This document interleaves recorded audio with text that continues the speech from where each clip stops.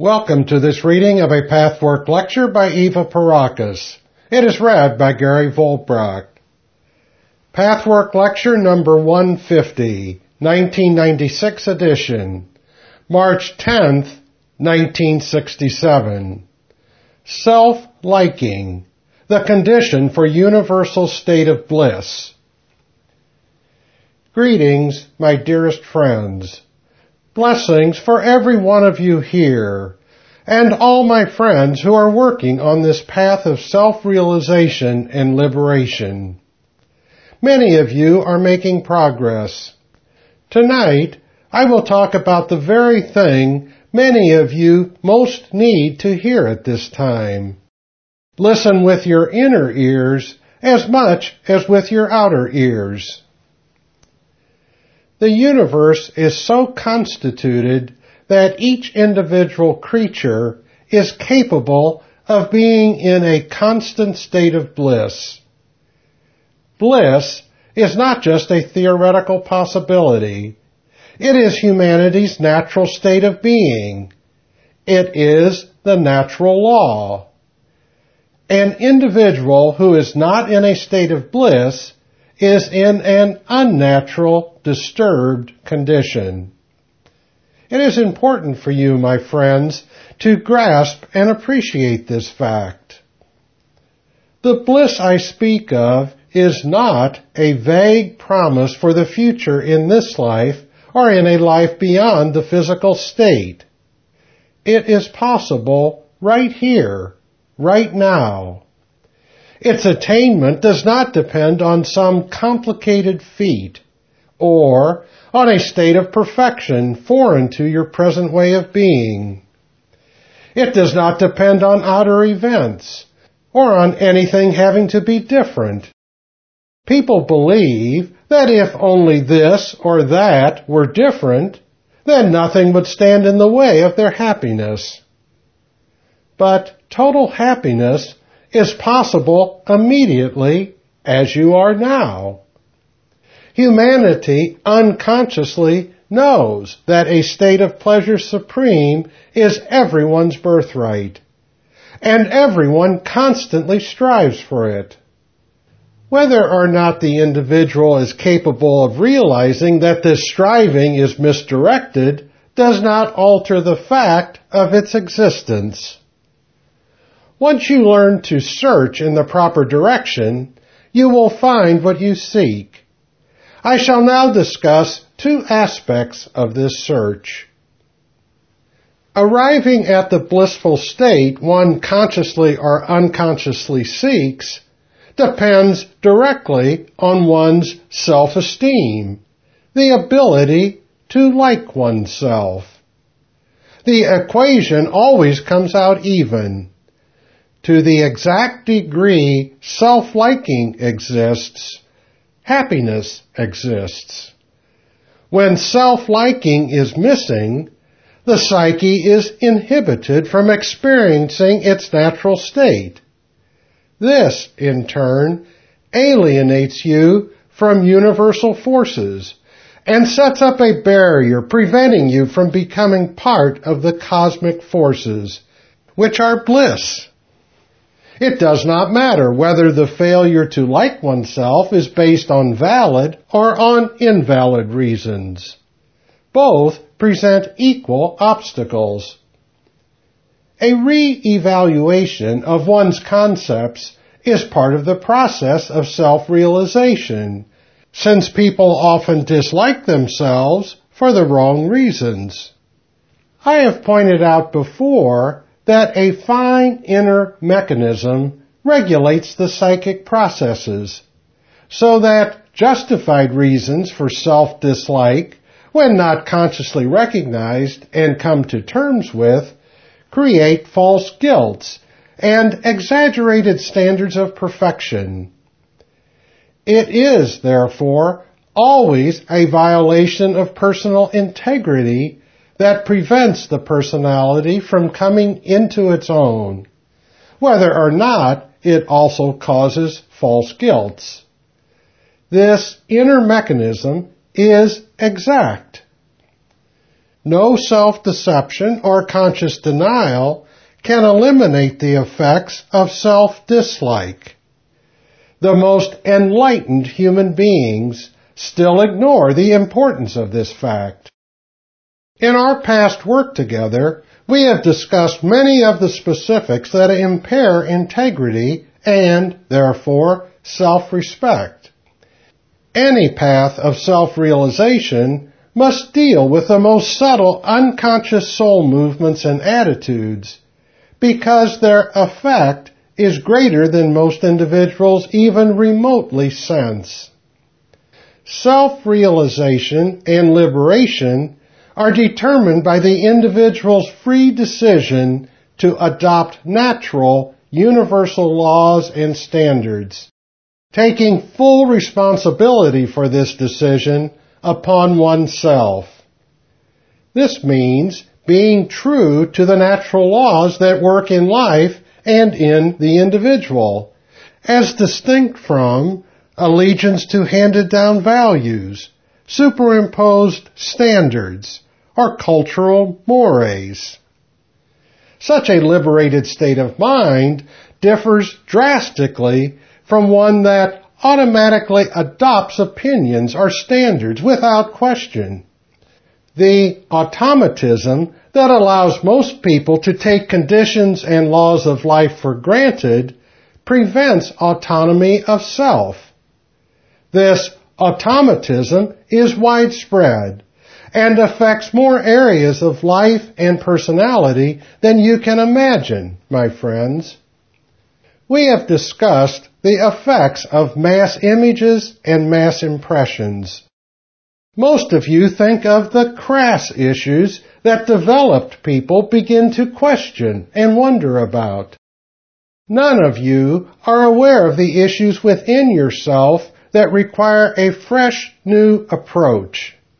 When you take any law for granted that is not a universal law of life, you close the door to the universe. Often, the most rebellious human beings are most impregnated with mass opinions and false limitations, considering them inevitable laws of life. They might not rebel against life so much if they did not believe they had to bow down to something inevitable. It is tragic how much waste and unnecessary hardship exist because of allegiance to unnatural laws. The differences between natural laws and the mores of civilization are frequently quite pronounced. Sometimes the natural and unnatural laws are so similar that they seem identical. Yet, it makes a world of difference whether one abides by standards of conscience in the free spirit of self-choice or acts in blind obedience. The words may sound the same, but the flavor of the psychic processes, their inner climate and attitude, is totally different. When the natural law is different from the human law, the difference becomes even more obvious. Those who deny themselves the experience of spontaneously discovering independent, self-responsible concepts by which one can conduct a meaningful life are not acting from mere laziness or fear. It is always a violation of integrity. As long as one thinks fear is the obstacle to self-responsible inner conduct, the fear will not vanish. But when one begins to see that personal integrity is affected by the refusal to seek answers independently, and innate decency and desire to be truthful often provide the incentive that had been lacking. Now, why is integrity damaged when an individual refuses to come to autonomous conclusions about life's rules? Blindly taking limitations and laws for granted is always a matter of cowardice. Lack of courage induces an individual to rote repetition of handed-down moral codes. People may accept handed-down laws because they are afraid of the consequences of questioning them, of conflict with other people's opinions. After the honest examination of motivations, one cannot help realizing that simple opportunism plays a dominant role on an emotional level. To obtain approval or admiration from others, one sells out on a truth one shies away from naming. Freeing the real self is impossible as long as conditions hostile to truth prevail in the psyche. Wherever ready-made opinions are echoed, whether or not the person is aware of this, an opportunistic violation of personal integrity occurs. This does not mean majority opinion is wrong. The observations apply equally to rebellious opinions of a minority group. A blind, unquestioning, emotionally colored motivation, which outwardly seems courageously defiant, may be tainted with cowardice and opportunism. The laziness of not thinking through an issue is never just laziness per se. It is always tainted by cowardice, a conformity to a specific group of people the individual believes he or she desperately needs and cannot afford to antagonize. A special temptation strengthens the tendency to forsake independent inquiry and the forming of one's own concepts in harmony with the natural laws of life. All the world pronounces the mores of society good and righteous, while the natural laws inherent in one's being are often ignored. People who follow the human laws receive homage for their goodness and righteousness. Such praise is tempting. It appears to work like a balm on the sores of self-doubt and self-dislike. But this medicine treats only the symptom, never the root of the problem. When the real reasons for self-dislike are removed, the courage to be oneself grows in proportion. Many times, the real reason for self-dislike is, at least partly, the cowardice to sell out the truth for the convenience of being approved by others. The so-called medicine and the poison are frequently the same. When people begin to crystallize the questions they are to ask, to probe deeper and come to real awareness, then action is not what matters most. What is of primary importance is knowing. Action may still be difficult to take because not enough courage has been mustered. But you are in a state of truth about yourself, no longer in self-deception, and no longer unaware. You are nearer the self, nearer to the universal truth, nearer to the source of all bliss and fulfillment. Knowing the natural law of evolution, even when you are not yet able to live by it, establishes freedom and truthfulness as the inner climate of the psyche. Knowing, therefore, as it immediately affects the evolved being's state of pleasure and joyfulness, is primary. For you must respect and like yourself to the degree you no longer gloss over and take for granted those apparently unquestionable, self-understood, aspects of life.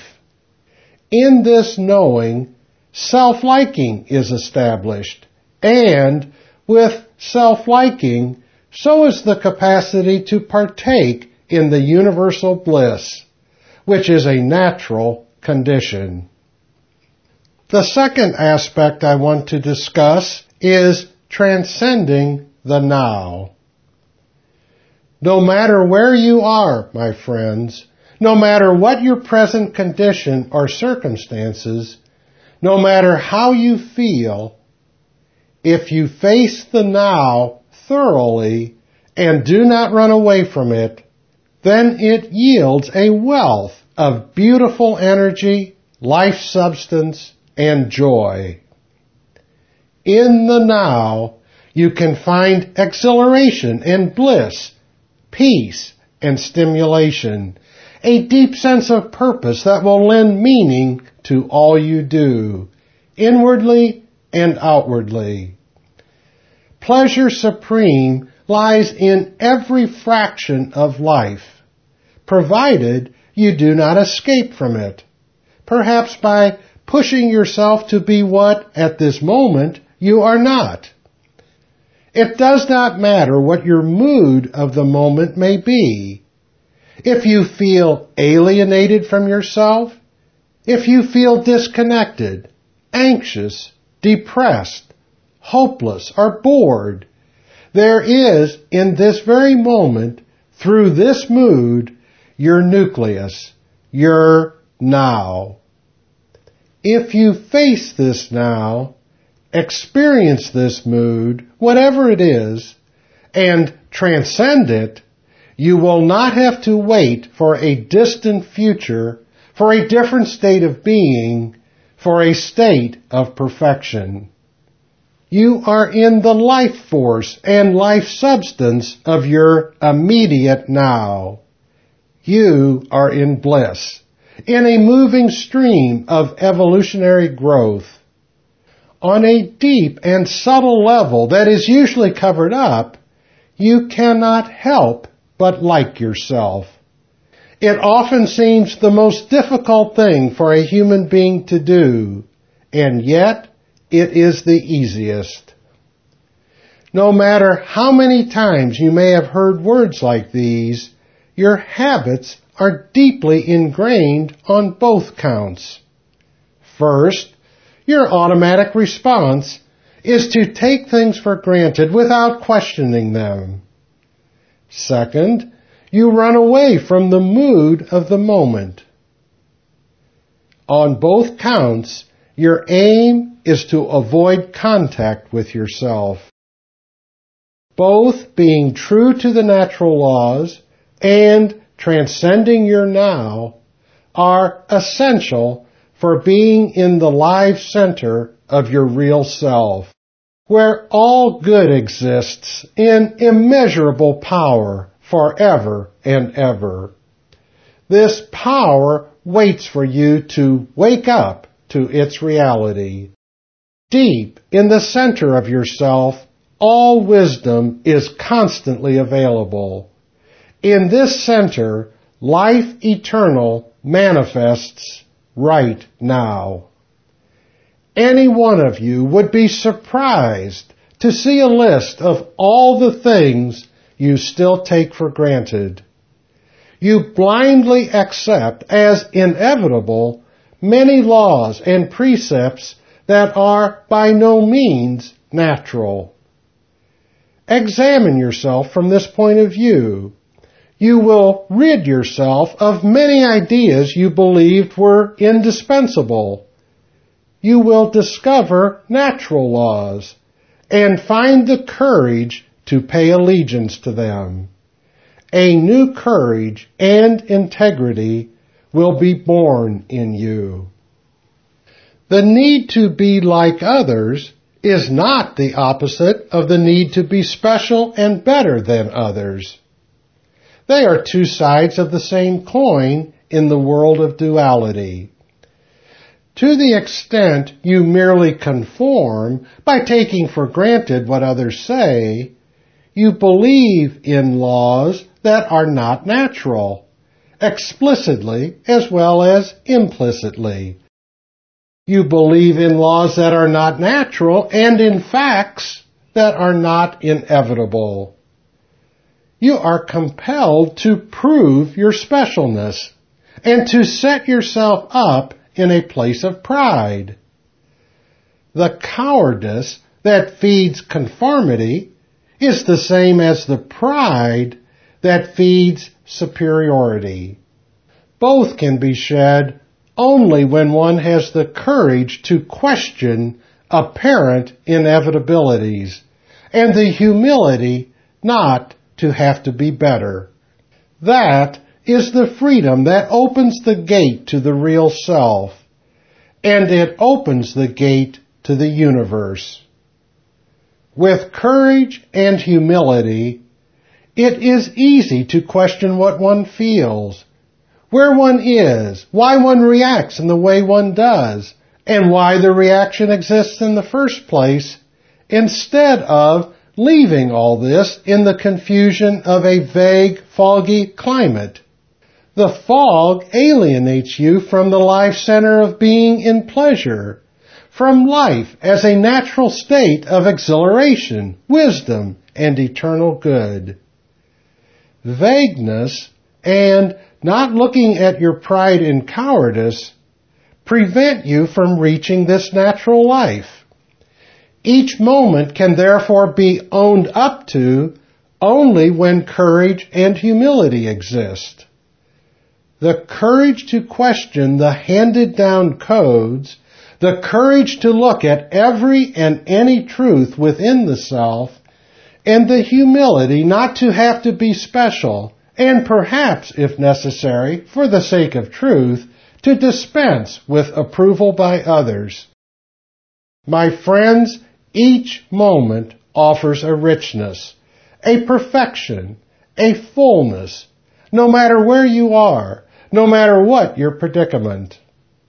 When you find yourself in some unfortunate state, know that you are in transition, under pressure only to reach a different state. You cannot grow when you simply strive away from what you are now. Such striving is an error, a misunderstanding based on denial of what is. When the present is fully acknowledged, pride and cowardice will drop away without effort. Cowardice, in its compliance and conformity, self-negation and denial of truth, opportunism, and betrayal of cosmic reality, results from pride. To let go of the need for others' approval requires humility. The courage one needs can be attained only when humility exists. You will not betray your real self. You will not violate it when you let go of the need for admiration, the need to be singled out in some way. Now, my friends, are there any questions? Question: you speak about people who want to be better than others, who want to be special. But how about those who feel that they are not as good as others? Answer: it is the same duality, two sides of the same coin.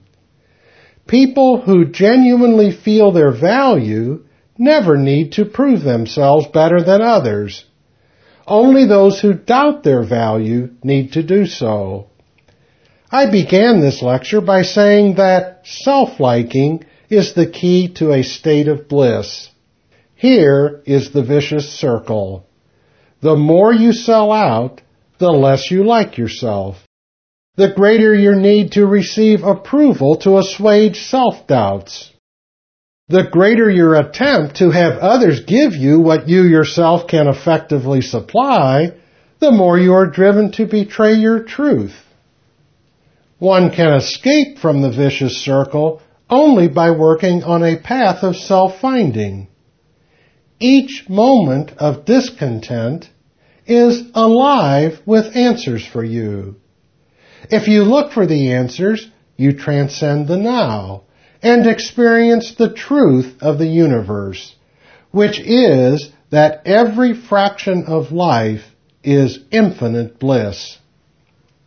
Question: I ask for someone else whom I want to help.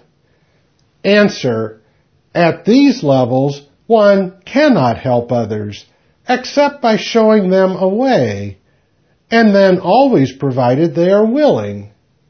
Unfortunately, most people would do anything, go anywhere, rather than look at the self. Self-scrutiny frightens them, and they frantically try to avoid it.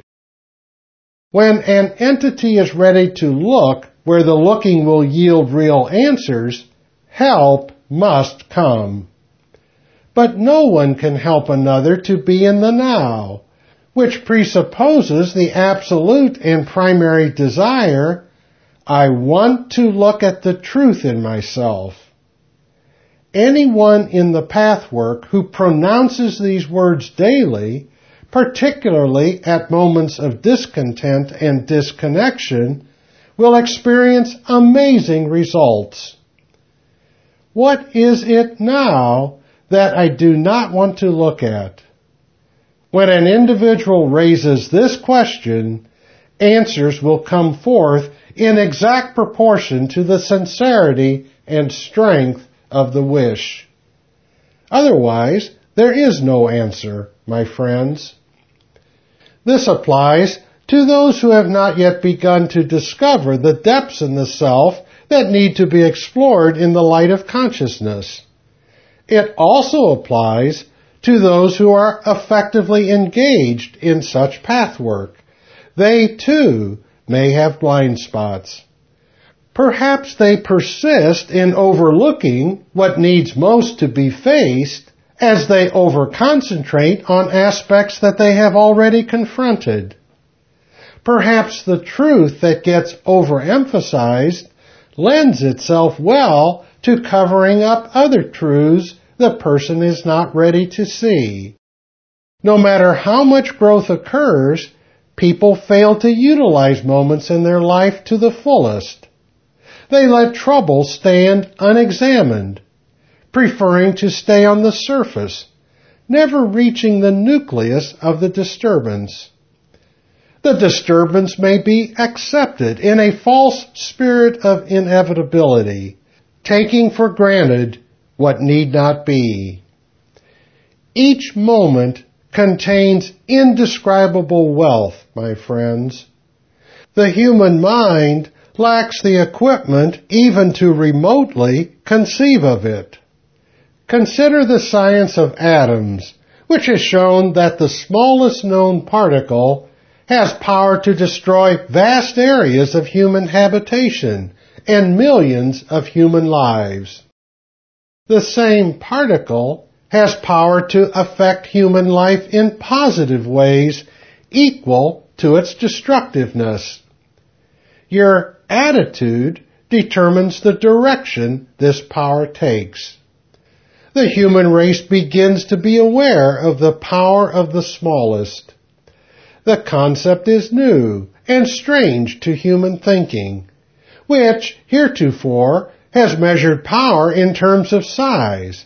In other words, that big things can yield great power, and small things have little power.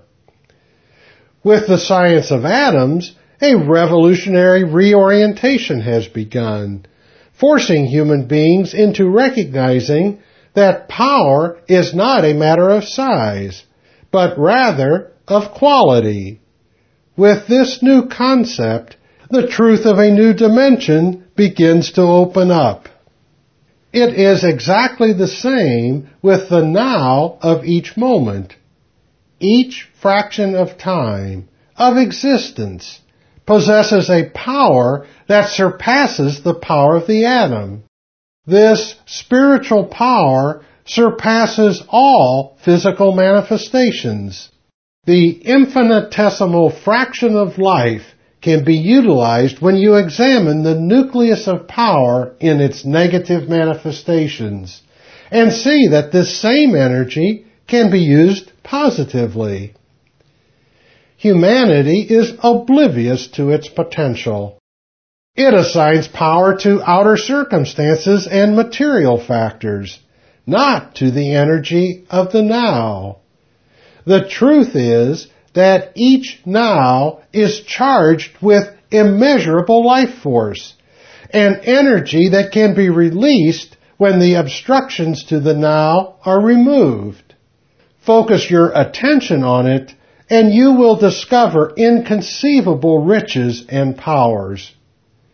Already the first inklings will astound you. You do not have to wait for tomorrow. You do not even have to wait for a different state of existence. The desired tomorrow, or the desired different state of existence, will come as a result of meeting this moment in truth. Question. The expression, seeing yourself in truth, seems to have lost its meaning because a lot of people use the expression and claim that they see themselves in truth. Yet, I know they do not. An expression is often used in such a way that it loses its real meaning. Could you clarify this? Does it apply to areas where people don't want to face the truth about themselves? Answer. This is, unfortunately, the fate of all truth in the human realm, and it goes beyond the limitations of expressing spiritual truth in human language. Language can lend itself well to concealing, displacing, and deceiving when you use the right words, yet avoid the real issues.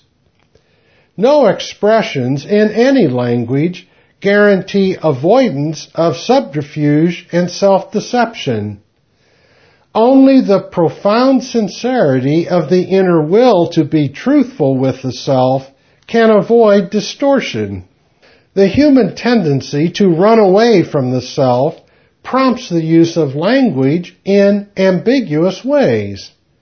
One can generalize about the truth while avoiding specific truths about oneself. This is how a truth can eventually become a cliché. That is why I restate and reformulate the same truths in different words.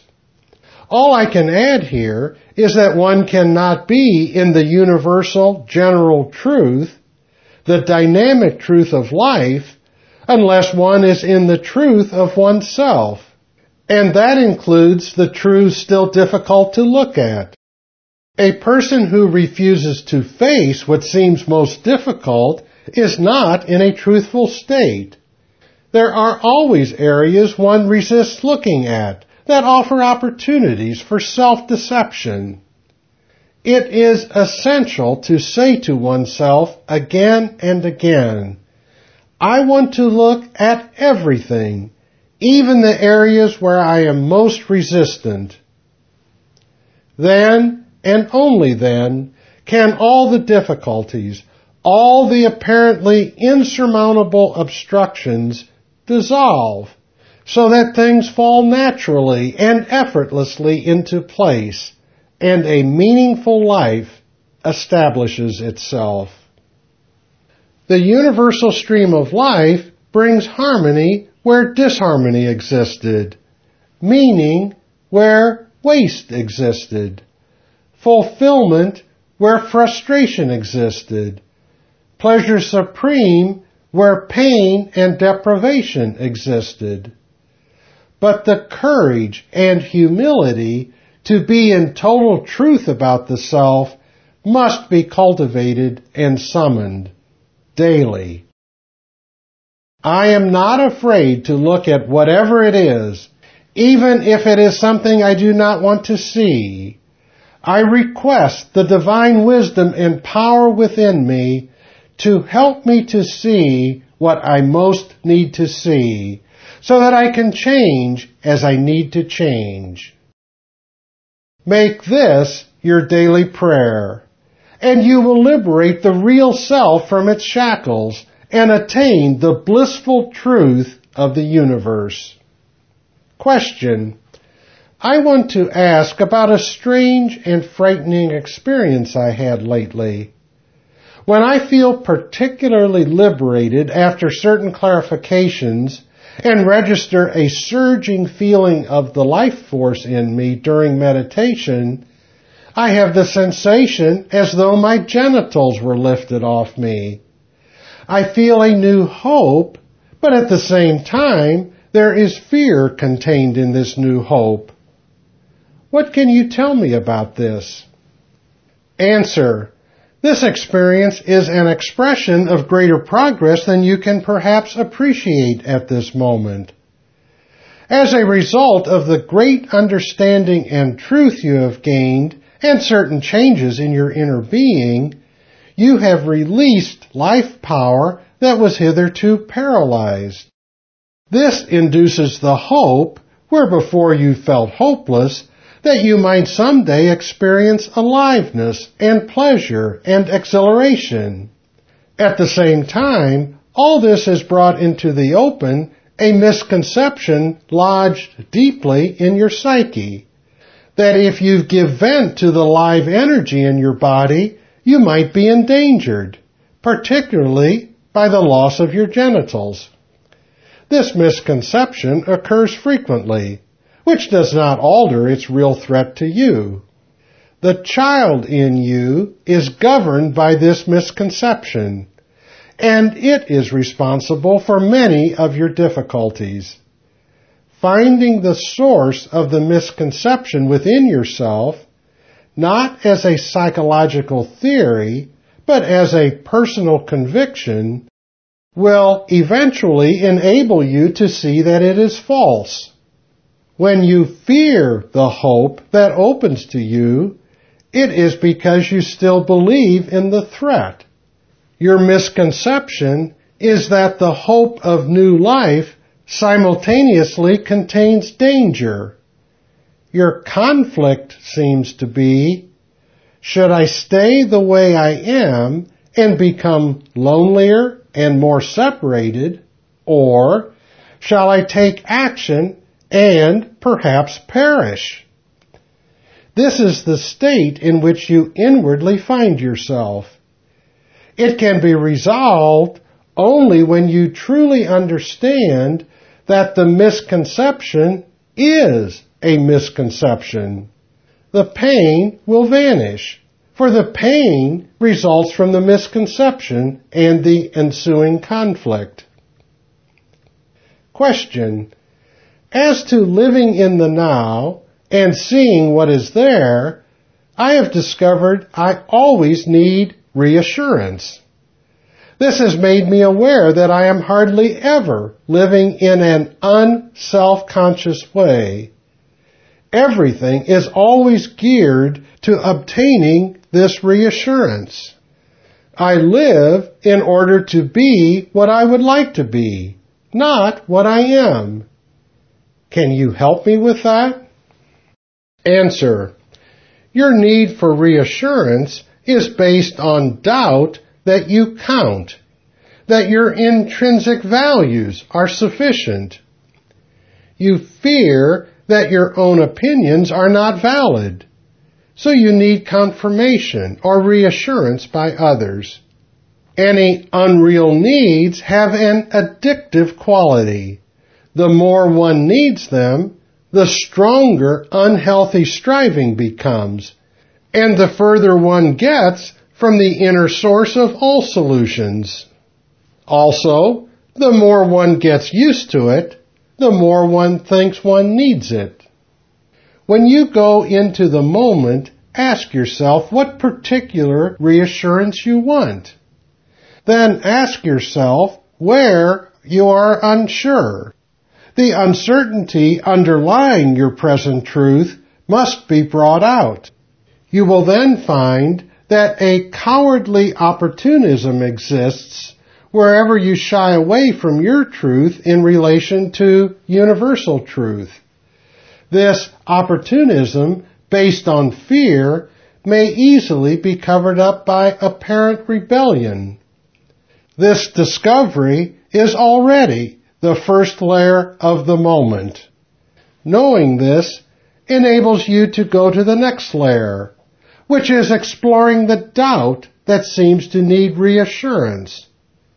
Where do you, perhaps, forsake a natural law and not even wish to know it, so as not to endanger yourself by opposing what you fear the world expects of you? Do you understand? Question. Yes, I think I understand it quite well. Now, supposing my doubts and need for reassurance concern my masculinity, how does this apply to what you said about the natural law as opposed to complying with the expectations of the people around me? Answer.